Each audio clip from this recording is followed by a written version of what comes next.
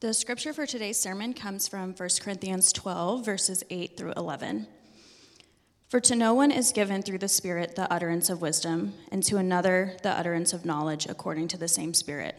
To another, faith by the same Spirit. To another, gifts of healing by one Spirit. To another, the working of miracles. To another, prophecy. To another, the ability to distinguish between spirits. To another, various kinds of tongues. To another, the interpretation of tongues.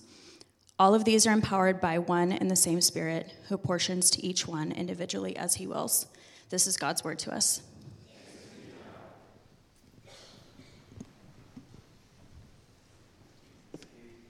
Hey, good morning, guys. It's good to see you guys. That's a rowdy 11 o'clock welcome. I love that. I'm here for it. Hey, if I haven't had a chance to meet you, my name is Chad Kincer. I serve as one of our pastors, and it's really good to see you today. It's good to worship with you. This is exactly where I feel like I need to be today with my faith being edified, and so I hope you feel that way too. If you're a guest with us, it's a privilege. It's a privilege to spend a morning with you. Thank you that you would allow us to get to do that and to worship with you today. If you've got a Bible, open up to 1 Corinthians chapter 12. That's where we're going to be.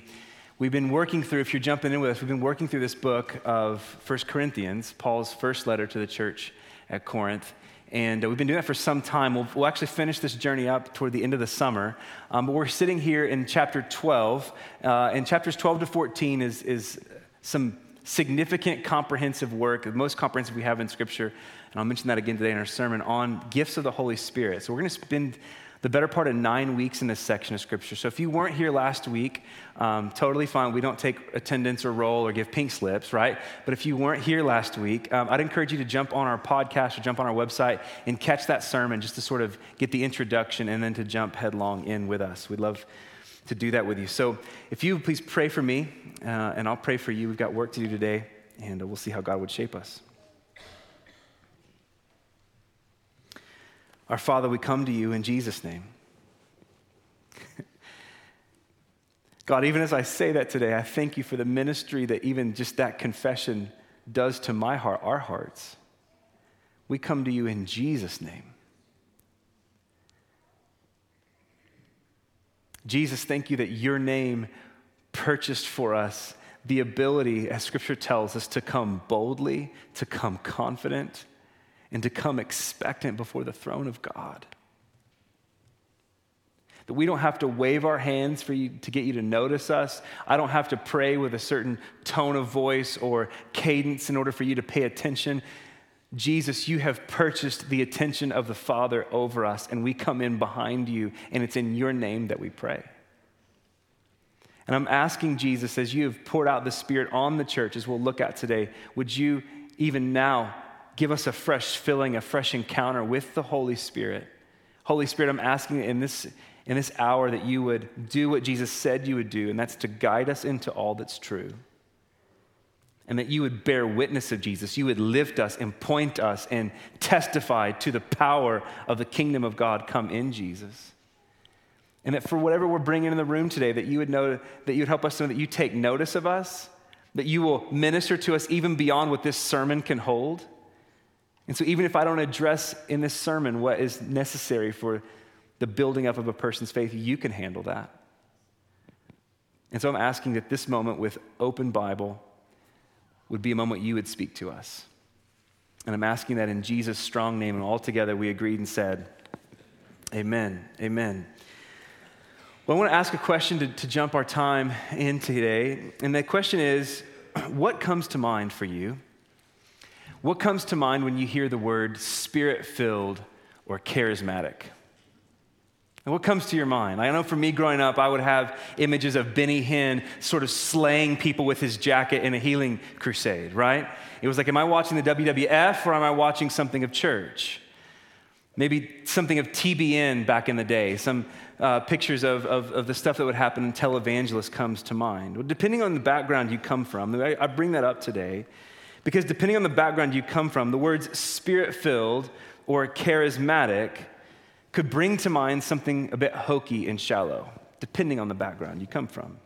It can be something of show, like a religious show, but something that lacks substance.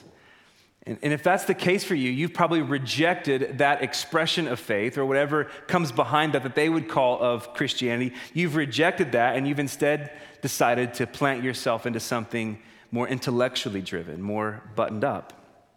For others of you, though, you actually came to faith in a charismatic church. You came to faith maybe in the Assemblies of God church, a charismatic background, and it's been nothing but meaningful to you. So where some have rejected that, there are others of you who'd say, hey, that's actually my heritage. That's where I came. That's where I first encountered the gospel of Jesus and became a Christian. And that's taught you about the power of God, the presence of God, and it's formed you where you are today. Others of you would say, yeah, I actually come from that background, and it's that background that hurt me around misuse or manipulation around things of the Spirit. Maybe there's a fourth category, and you'd say, hey, when you're talking about Spirit-filled and charismatic, I'm really open to that. Like, I'm eager for that. I just have no idea what we're talking about. I'm open to an encounter with God the Holy Spirit. In fact, I've read the book of Acts. I've read the New Testament. And maybe you're a person who would say, I'm actually disappointed in my current experience of church because I'm wondering, where is the book of Acts in the church? We come from a variety of places when I mention these terms, Spirit-filled or charismatic. One of the things I actually love about our church, we're sort of a denominational mutt, if I can say it that way. The variety of denominational backgrounds, religious backgrounds, non-religious backgrounds that are represented, I love that about us. We've got everything from people who are Church of Christ and didn't even have music in their services, to those who are former Catholics, those who are formerly Episcopalian and Pentecostal. We've got those who didn't have any background in church and those who were essentially born in a pew of a church, all in this room today. I sort of think about our church like a soda fountain suicide, if you remember that, right? Where you just walk up and you just say, I want every flavor, all in one cup, right? I think that about our church, and I love that about us. It makes us better. But our varied backgrounds also mean that we've heard a variety of teaching around the Holy Spirit. We've heard different things. There's some of you who are skeptical, some of you who are really comfortable with the Holy Spirit and with the gifts of the Holy Spirit. Some of you who are not so comfortable, particularly with the gifts. And I just want to say, as a church, we affirm that the Holy Spirit, the third person of the Trinity, not three gods, one God, three persons, Father, Son, Holy Spirit, the Holy Spirit is active today. God, the Holy Spirit, fills all Christians and the church, and that spiritual gifts, all the gifts mentioned in Scripture, are still operative and active today. And so where we land in 1 Corinthians chapter 12, over the course of this chapter, 12, 13, and 14, as I mentioned earlier, Paul gives the most comprehensive teaching we have in Scripture on spiritual gifts. And this whole section actually is framed as a corrective to the church at Corinth. So as much as he's teaching us into spiritual gifts, he's correcting the church at Corinth because they had gone crazy with the gifts. Disorderly, even to the point of being judgmental, one Christian to another, as though one was more spiritual and one lacked substance. But Paul's correction to the church, as crazy as they had gotten, isn't to say, you guys can't handle this. We've actually got to shut this whole gifts thing down. You might expect him to say that as you would a parent to a child who doesn't seem to be able to handle something. But his conclusion on the matter isn't so much, let's shut it down. Instead, in chapter 14, verse 1, he's going to tell us, I actually want you guys to desire the gifts all the more earnestly. It's not to shut it down. Let's actually just correct this. I want you to desire them more earnestly, chapter 14. But I want you to do that anchored in a love for one another, chapter 13. And I want you to do that knowing that the primary purpose of the gifts is for building one another up in the common good of the church. That's chapter 12.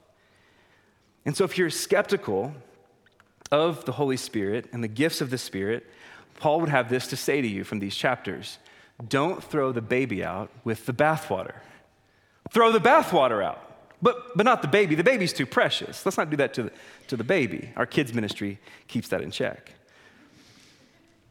But the problem certainly isn't with God the Holy Spirit, nor the way that he works in the church. The problem isn't with God, if I can say it that way. The problem's never with him. When things get weird, The problem isn't so much with God. The problem is the same today as it was then. It's a user error, to use technological terms. It's a misunderstood or malformed church, and that's the burden of Paul in these chapters, to have an understood and informed, a well-formed church. And so today, we're going to look at verses 8 to 11, and Paul's going to give us a list of the ways the Holy Spirit works in and gifts the church. And we'll cover actually in 2 weeks, part of it today, and then part of it Pastor Kevin will handle next week. And so if you've got your Bible open to 1 Corinthians chapter 12, I want you to actually put a finger there before we jump into those verses, and I want you to turn back to 3 other places with me. I want to start today with a framework of the ministry of the Holy Spirit. So turn back to John 14, John 16, and Acts chapter 1. We'll look at these quickly. Because unless you have a background in these things, unless you have a good theological foundation in these things, you might be asking some questions. You're talking about the Holy Spirit or spiritual gifts like you assume I know what you're talking about. And so your questions might be, who or what is this Holy Spirit? And why does he matter? And what are these gifts you talk about of spirituality, spiritual gifts? Well, what's captured for us in John 14 and John 16 is a part of a larger conversation that goes from chapter 13 to 17, the final conversation Jesus is having with his disciples in his earthly ministry before he goes to his suffering. He's been telling them that he's about to die. They keep saying that's not really going to happen. And then now Jesus is like, hey, it's actually hours from now that this thing is going to take place. And so they're leaning in, going, we've given up everything to follow you. We don't know what to do if you're not here. And so Jesus in this conversation in John 14 is actually going to say, I am about to die. That much is true. But it's not going to end there. He's going to say actually in verse 18, I'm not going to leave you like orphans. You've left everything to follow me, but I'm not going to leave you holding the bag. I'm not going to leave you alone. And in this chapter, 14, verses 16 and 17, is the first place where he gives us teaching about who and what the Holy Spirit is. Look in verse 16. He says, I'm going to ask the Father, and he will give you another helper. The word another there is another of the same kind, not something additional or something else but different than me. He says, of the same kind, and it's not something, I'm giving you someone. He gives the proper noun, capital H, helper. Proper noun, helper. Of the same kind, he mentions him personally there. So the Holy Spirit is not an it or a force, but it's a who, it's a someone, God. God the Holy Spirit. In every way that God the Father is God, in every way that Jesus is God, as God the Son, so also is the Holy Spirit God in the same way. Very God of very God. He goes on to say in this verse, I'm going to give you another, the helper, to be with you forever, even the Spirit of truth. He says the world cannot receive him because it neither sees him or knows him, but you know him, for he'll dwell with you, this is massive, and he'll dwell in you. So this is Jesus, the Son of God, Emmanuel, God with us, telling us that when he dies, he will send another like him, very God of very God, who won't just be God with us like he is, but God in us. It's a big deal. So you skip from there to John 16, he continues the conversation. Nevertheless, I tell you the truth, it's actually to your advantage that I go away. They're probably thinking, what could possibly be better than having you here with us? It's actually to your advantage. It's better for you if I go away, because if I don't, the helper will not come to you. But if I go, I will send him to you. So in this final conversation, right at the moment that they're absolutely freaked out about the thought of Jesus not being with them any longer, Jesus says, the presence that you've been accustomed to for these 3 years.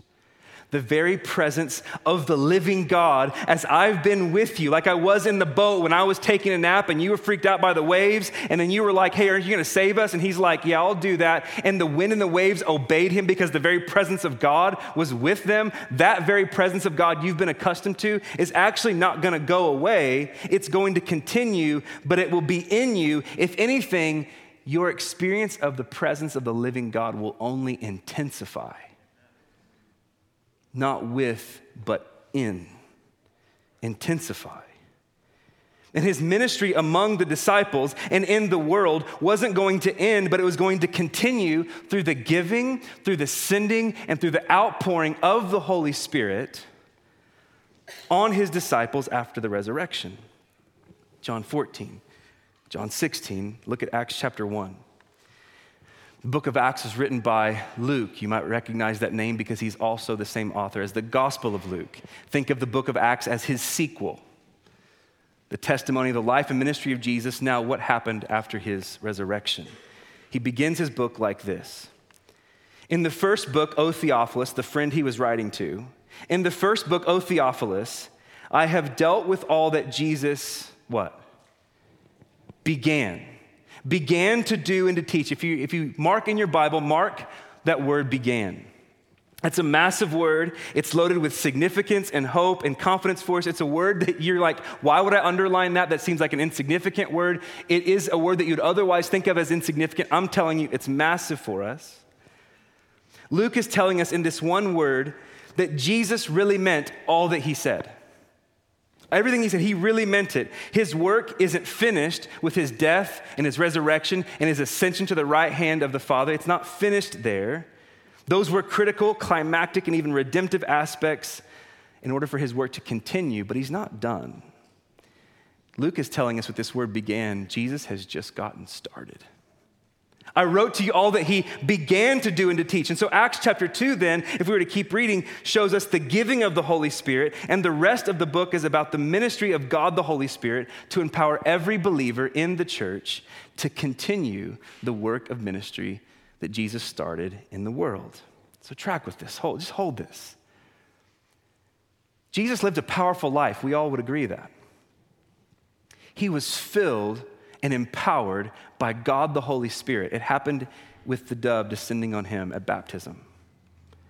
The very same Spirit that filled and empowered Jesus, even rose him from the dead, he now says, I'm pouring out on you to fill you to continue my ministry in the world. The very same Spirit, not like a different one or a lesser kind, the same. John, the gospel writer, in John 3 says that Jesus comes to give us the Holy Spirit in full measure. Fascinating stuff. And now this is what Paul picks up on 1 Corinthians 12 to narrow in on our text today. He's driving this whole conversation on what are the gifts and why they have been given in this direction. And he's going to say in verse 27, if we skip just a few verses beyond where we are today, notice what he says there in 12:27. So now you are the body of Christ and individually members of it. If you want to know how does the ministry of Jesus continue in the world today, how does that happen? Through you, Christian.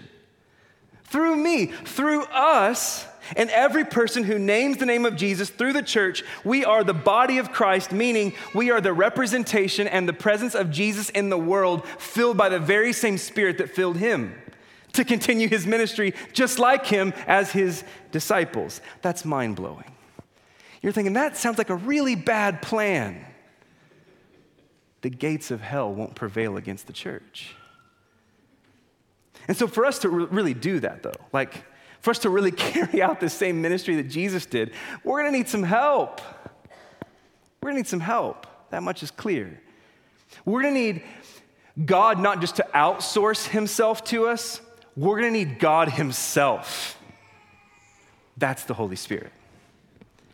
And the help that we need comes through spiritual gifts. God gives us himself, and then he gifts us with all that is pregnant in him to carry out his ministry in the world. Pastor and scholar A.W. Tozer frames up the urgency around the ministry of the Spirit this way. Guys, this quote has haunted me every time I've come around it. He says, if the Holy Spirit was withdrawn from the church today, 95% of what we do would go on and no one would know the difference. Let that arrest you for a second. People wonder, where is God? And often they look at a church that's hardly filled with him. He says, if If the Holy Spirit were removed from the church today, he suggests, and I don't think he's entirely wrong, 95% of what we do would go away and no one would know the difference. But if the Holy Spirit had been withdrawn from the New Testament church, 95% of what they did would stop and everyone would know the difference. God, the Holy Spirit, would you fill us even now? Please let that not be true of us. And so I want you to look back at verses 8 to 10, and Paul's going to give us a list of gifts. How does he do this? Pick up with me in verse 8. For to one is given through the Spirit the utterance of wisdom, and to another the utterance of knowledge. And this is according to the same Spirit. Verse 9, to another the gift of faith by the same Spirit, and to another gifts of healing by one Spirit. You see, he's making a point here. Verse 10, and to another working of miracles, and to another prophecy, to another the ability to distinguish between spirits, to another various kinds of tongues, and to another the interpretation of those tongues. So in this section, Paul gives 9 gifts. He lists out 9 gifts for us, and the idea is that this list isn't exhaustive. This is just an indication of some of the stuff that the Holy Spirit tends to do. There are other lists in the New Testament, Romans 12, if you care to study, Romans 12, Ephesians 4, 1 Peter chapter 4. At the end of 1 Corinthians 12, we get another list of gifts. And even if we were to put all these lists together, like if we were to sort of add up all the lists, even the lists together aren't meant to be exhaustive. But they're given to us in order that we might have a glimpse, hold this, that God will stop at nothing to equip the church with whatever she needs to continue the ministry of Jesus in the world. That's why we get the lists. Not exhaustive, but I just want you to know, I'll stop at nothing. The gates of hell really won't. A progressive moment can't shut down the church. His tomb is empty.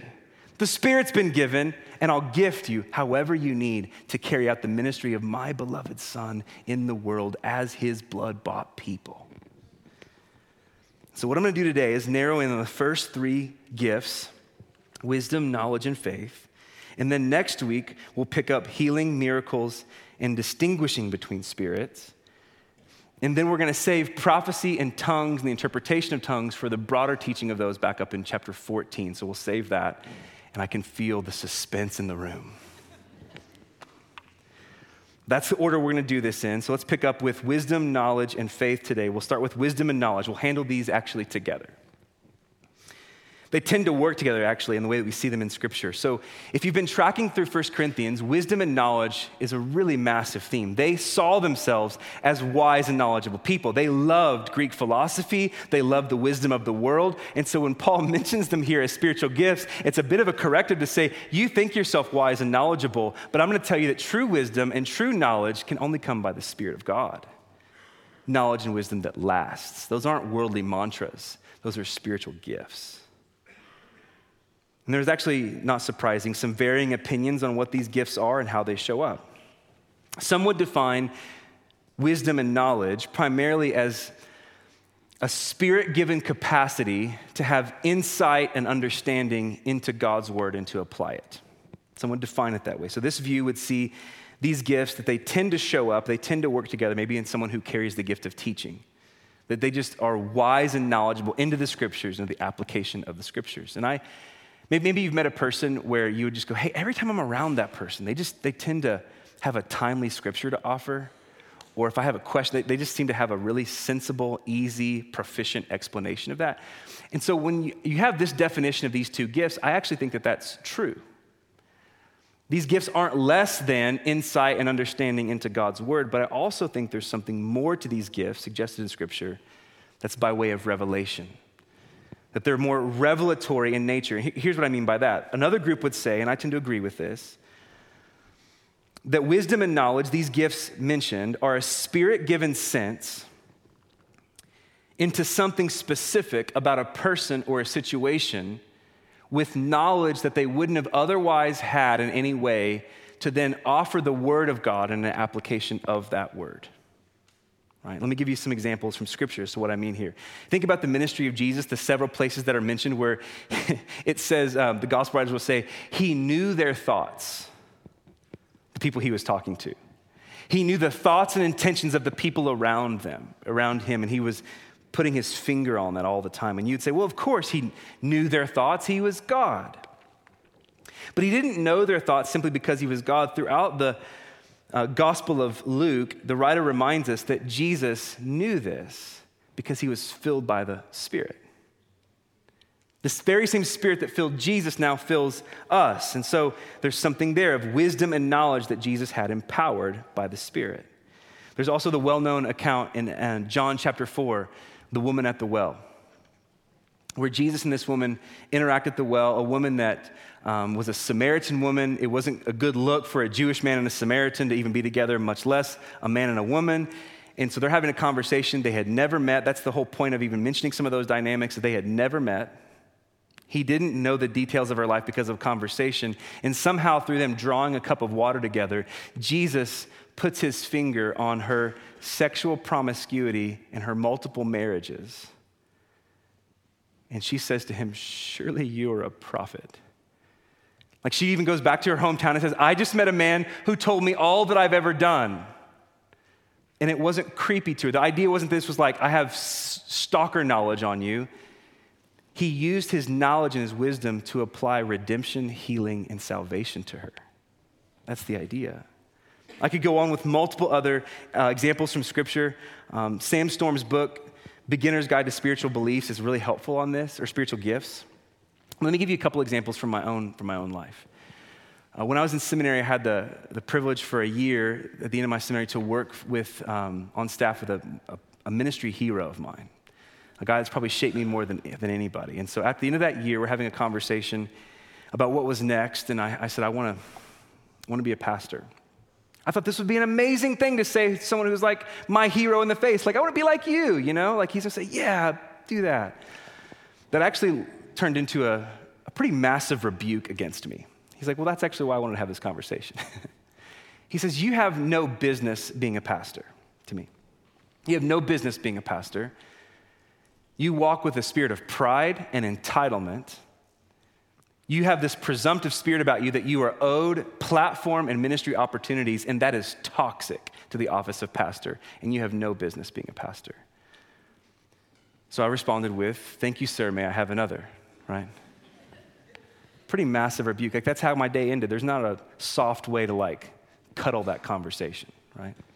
I go home and tell my wife about it, and she's like, what does he know, you know? And I'm like, yeah, knowing that it's like true. I go to community group that night, a church that we were part of at the time in Louisville, Kentucky. I go to community group that night. A guy had visited our community group for the first time. We did a guys and gals night separate.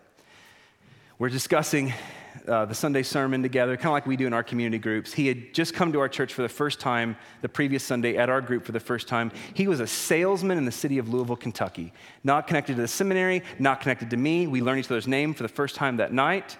After the gathering is over, everyone's sort of picking up their Bibles and leaving. He walks over to me. He says, hey, just to remind you, my name is, filled in the blank.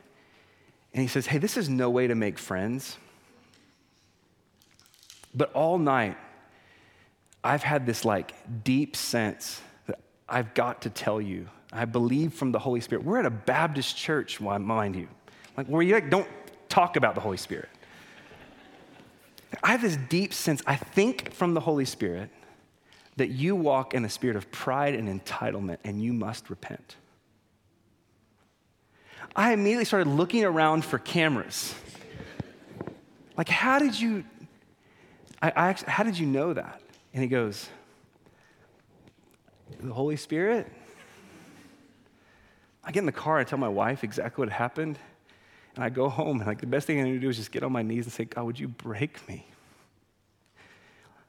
Like, God uses these, like, that is the ministry of Jesus, isn't it? Like, to form his church, to form his people, to shape us as disciples, to put his finger, when necessary, in our chest to say, you are mine, and I will form you as my follower in the world. It's continued ministry of Jesus. Another example of this was, not long ago, I had a couple in my office. I was marrying the couple, and so we were going through the wedding ceremony, what it was going to look like. One of the things I do is I show, hey, here's the vows you're going to say to one another, just so you kind of know on the day what you're going to say. I'll give you the bite-sized phrases, and we'll walk through it. And I was walking this couple through the vows, and I noticed the bride to be getting pretty restless. And in that moment of walking through the vows, like I had just a shot into my chest, what I believed to be the Holy Spirit saying, you need to mention to her a background of divorce. I knew some of their story, but I didn't know anything about that. And so I just said, hey, do you have a background in divorce that's deeply painful and dark? And she goes, longer than this conversation could hold. And I said, hey, I believe I'm supposed to tell you, maybe this hits, that what you're stepping into with marriage is not about you redeeming what was lost on you or broken on you. It's not about you undoing what was broken on you, but it's through marriage that God will continue to redeem you. And she breaks. And she goes, how did you know to say that? I just said, she's like, the thing I've been fearing is that I can't do this. That I can't actually make good on what was lost on me. How did you know to say that? I said, that's Jesus stuff. That's Jesus stuff in the world forming his people. These are just a couple of examples. I could continue to run down many more. Several in our church could tell you more powerful stories of the Holy Spirit in moments like this, giving a burden, leading someone into another person that they've never met or don't have details that they could possibly know, and it turned into a moment of God offering that person truth, applying it to their life, and drawing them forward in greater obedience to Jesus. And the idea with this wisdom and knowledge gifts isn't that we're walking around trying to have creepy knowledge on people. That's not what we're talking about. But that's actually creepy. What we're talking about here, though, is that we're, as disciples, learning to walk like Jesus, learning to walk with Jesus, learning to be attuned to God, at the same time attuned to the people that he's put around us, in the case that in any moment he would break through for a moment of kingdom ministry to apply truth to a person that's only from God, and lead them into obedience to Jesus. The next gift in line here is the gift of faith, wisdom, knowledge, and faith. He says in verse 9, to another, faith by the same Spirit. We'll touch this quickly here. This is not talking about faith in the broad or general sense that is common to all Christians, like saving faith or the faith that keeps you trusting in Jesus. Instead, he's talking about faith in a more supernatural kind of way that's given on occasion to believe God to move or to work in a situation that would otherwise feel impossible. So this is not name it and claim it. That's not the gift of faith. This is not just spiritual power of positive thinking, that's not what this is. This is also not demanding something from God, like I'm going to muster myself up and demand God to move as though we could possibly do that anyway. D.A. Carson, scholar who's got this book called Showing the Spirit, super helpful if you want a technical download of all this. He's going to define this gift this way.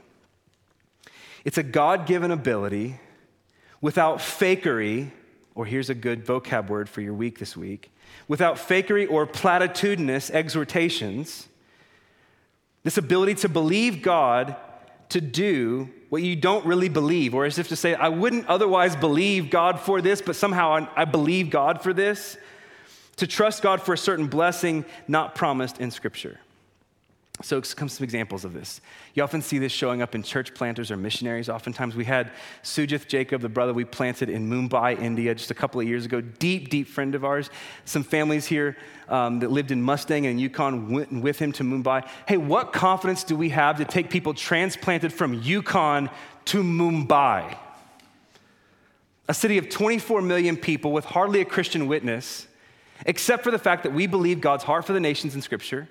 We believe the church will prevail from Scripture, but we don't have confidence from Scripture that Cornerstone Mumbai is going to be a successful effort.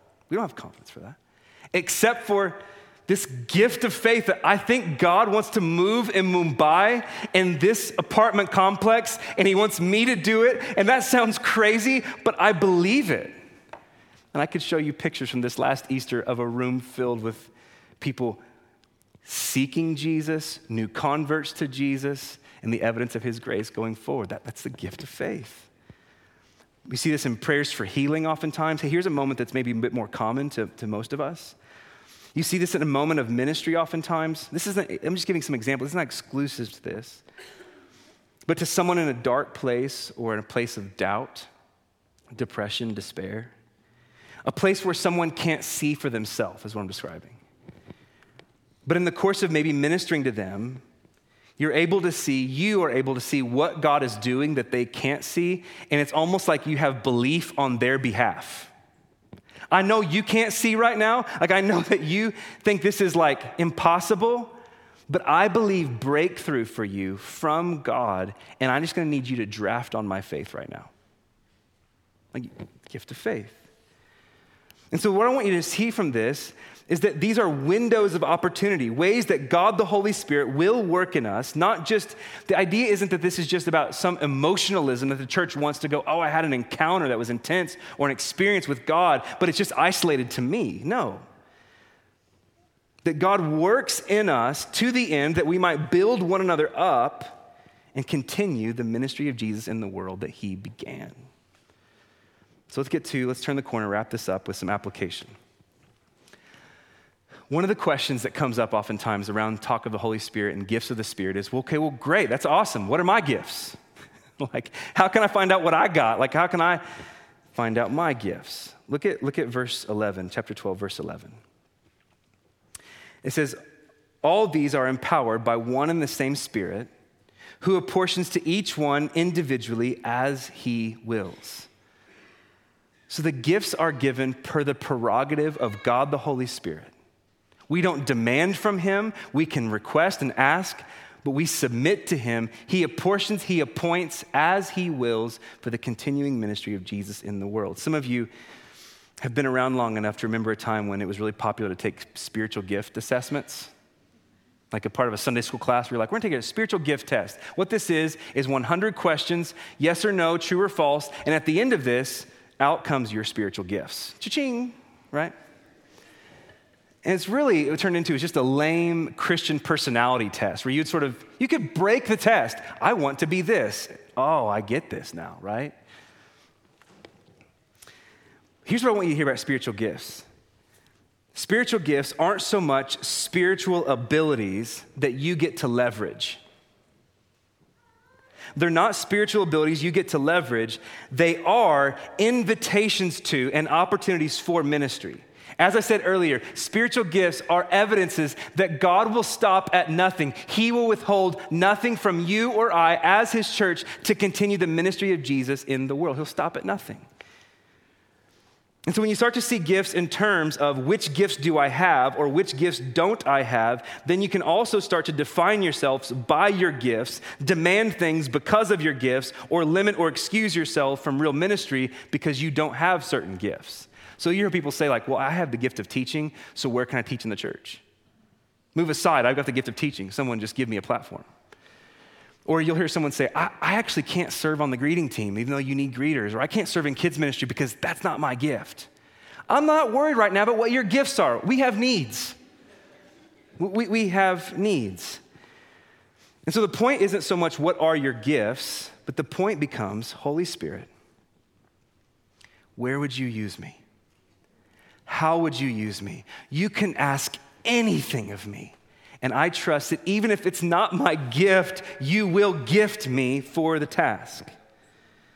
There are so many times when what comes to me as ministry is not what I see as in my main gift set, but that doesn't mean I get to pass. Like a person comes forward to go, hey, I need a prayer for healing. And I'm not like, well, that's just not my gift. Where's John Reiner?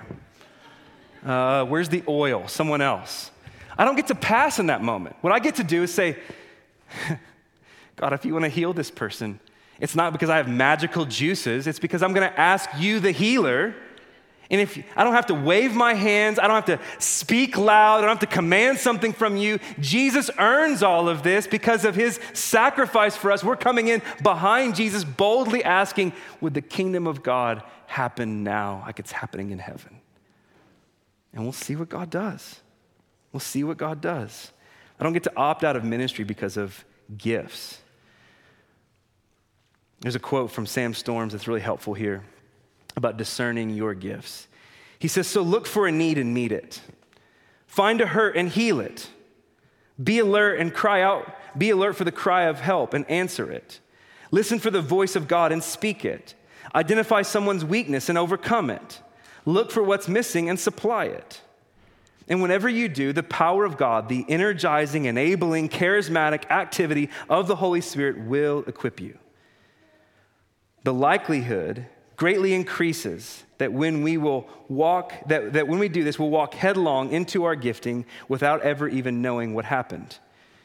And so if you're still wondering what your gifts might be, act first and ask later. Just step in. And so I would just want to say, secondly, that I want us to be a church that takes risks. Hang with me just for a second. I'm almost done. Take risks. I think one of the things that keeps us out of an experience of God working in us and offering ministry is the fear that we're going to mess it up, or that we're going to fail, or that we're inadequate. And we would do all those things. But I feel very confident that when I was describing a second ago the revelatory gifts of wisdom and knowledge, some of you are like, hey, I've had that before. Like, I've actually experienced that, but for whatever reason, you stifled it, you shut it down. That feels weird. That feels bizarre. Maybe that's probably just the bad burrito I had at lunch, doing things weird in my system, and that's just a stray thought. That's more from me and not from God, or you've had that debate, me or God. Listen, I'll say it this way.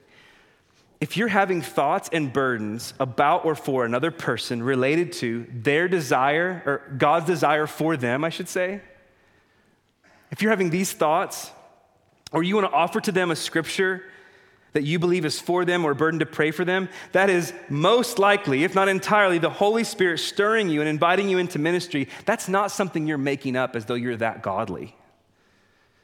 That's the Holy Spirit. And that doesn't mean every time you're going to be spot on when you do this. Like, I've whiffed so many times. Hey, I believe this is from God. They're like, that is not for me. Like, I've whiffed so many times. But here's what I'd rather do.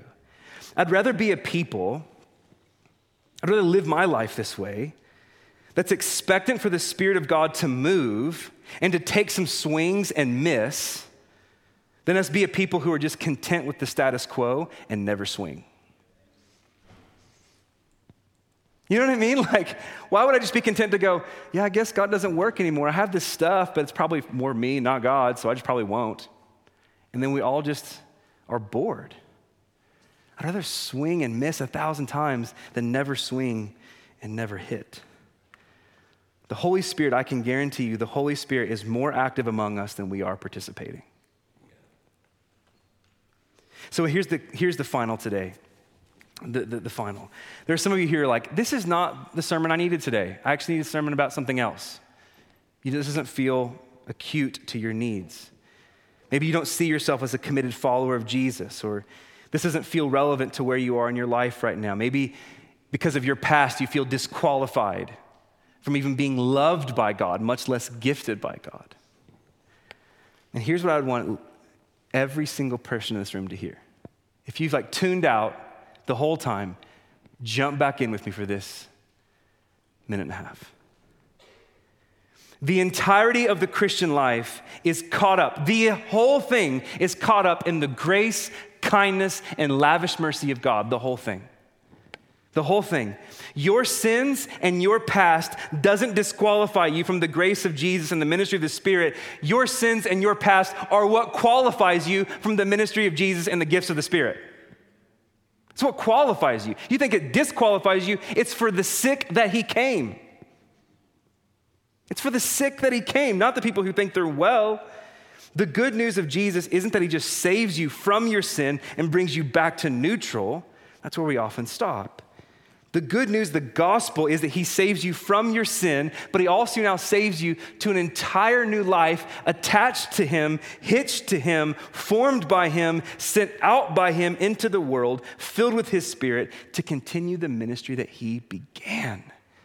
You matter to Jesus. He spilled his blood for you, and now he's filling you with the Spirit that raised him from the dead.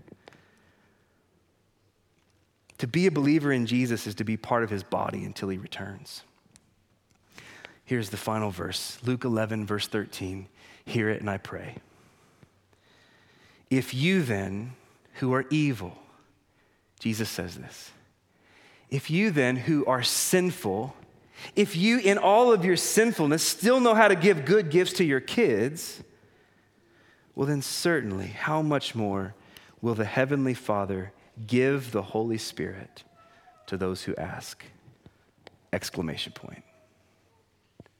No asterisk, no caveat, just offered. Give the Holy Spirit to those who ask. Let's pray.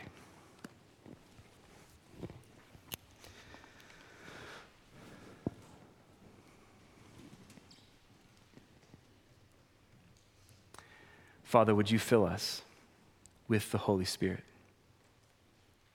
Father, Son, Holy Spirit, we don't want an experience of a limited portion of the triune God. We want to be filled with the fullness of all that God is, Father, Son, Holy Spirit. And so, Father, you know exactly where everyone in the room is today. Jesus, you know exactly the people in this room that you've brought, that you've saved, and some who are still considering what it would be to be a Christian. And I'm asking now, by the power of your Spirit, would you do all the ministry you intend to do? Would you create desire in those who lack it? Would you create a request for filling of the Spirit for those who are on the edge? And would you make faith, would you create faith in those that lack it and would cross the line to say yes to Jesus? And I ask all this in the strong name of our King. Amen.